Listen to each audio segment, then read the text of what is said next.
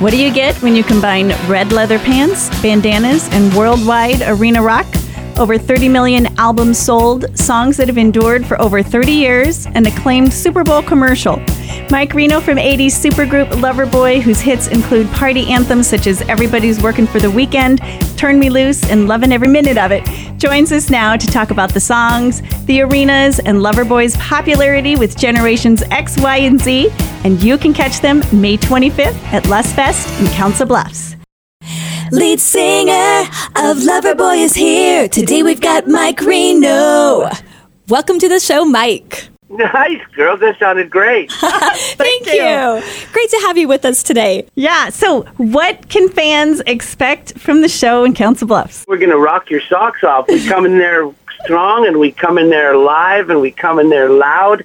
I think we're even going to be the first band out there. We've got some other things to do later on that night, so we have to come on first and get the heck out of town. But we're going to come on and give you a good hour of, we got 40 top 40 hits. So every one of the songs we play was either a video or a top 40 hit. So it's going to be fun. You know the words, you know the songs. Everybody's going to sing along. It's going to be fabulous. Oh, yeah. Now, younger fans have been discovering your music. So what has that been like? I love looking out at the audience and seeing the younger fans there. It just kind of gives me that little happy feeling that the music's probably going to live forever. Mm-hmm. And that's a nice feeling, as a songwriter. People loving your songs, they know all the words. I just love it. That's awesome. Since the 80s hits, Loverboy's been all over pop culture consciousness. Music has been in the commercials, video games, sitcoms, movies, Saturday Night Live skits. So how do you explain the love affair with Loverboy?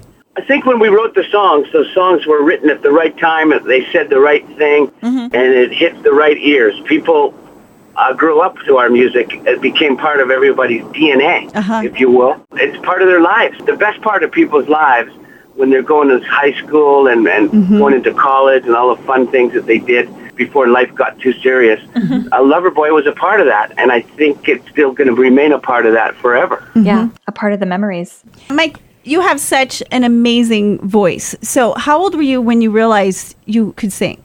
Well, I was a bit of a shy kid. I started off on drums, and my brother Steve, my older brother, he had a band. He played guitar, and he taught me how to sing background vocals early in life when I was singing background vocals to songs like Monday, Monday. Okay. I would go, la, la, la, la, la, la. Yeah.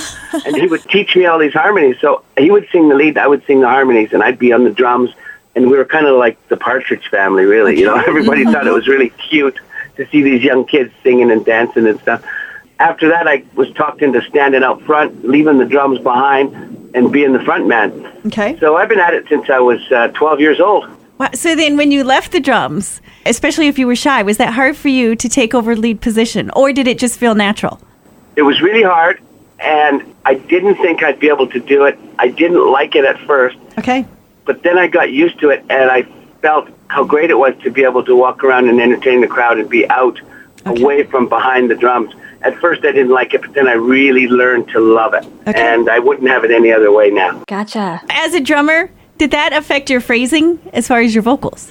You know what? Being a drummer actually helped with my phrasing. I bet. And I think it still does. I can phrase in and amongst the groove because I was a drummer. You feel and I kind of know that groove, yeah. Exactly, yeah. Now, who were some of the singers who influenced you?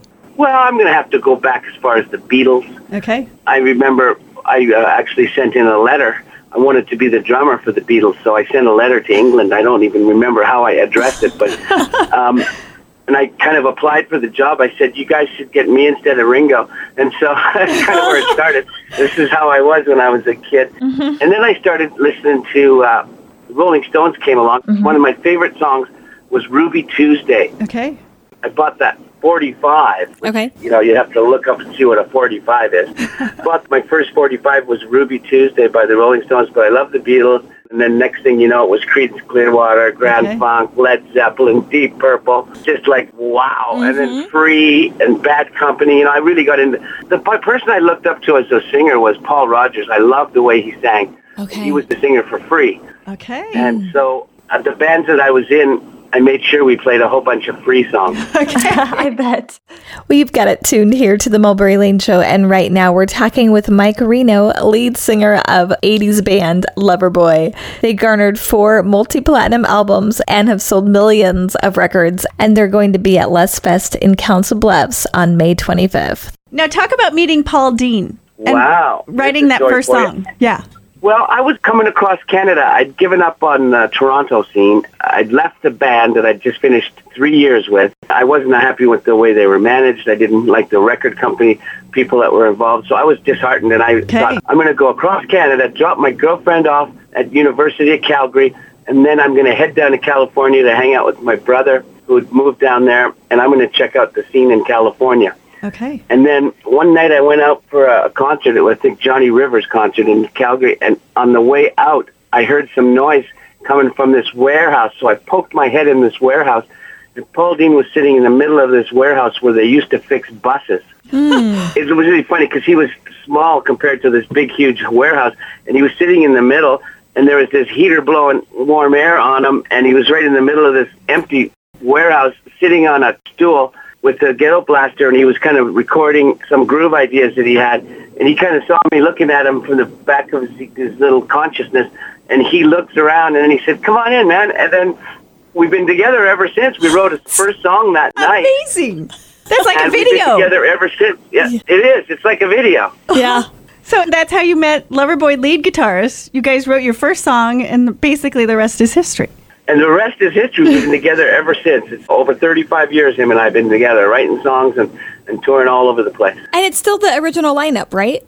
Absolutely.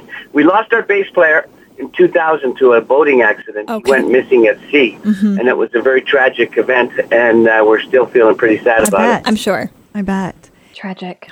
How important was MTV in your success?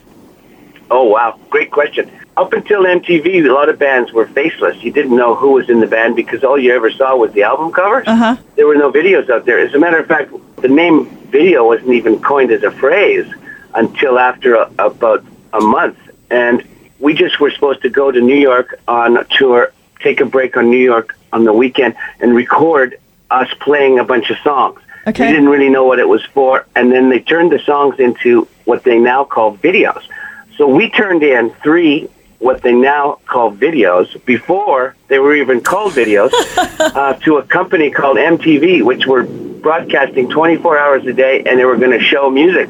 So we didn't have a clue what was going to go on, but about a month after we did that, we were so famous we couldn't even go to the corner store to buy a USA Today. It was insane. So you were one of the very first bands on MTV. We were one of the very first bands on MTV, and we got in heavy rotation because they needed 24 hours of playing. And, you know, there was only a few bands that turned in music videos. So I guess the answer to that question is MTV was very important in your success. Oh, completely. It was unbelievably important.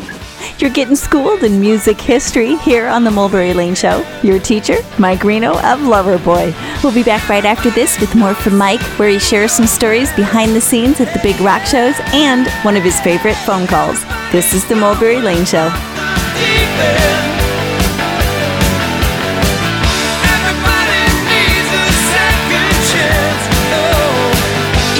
Piece of my heart, you better start from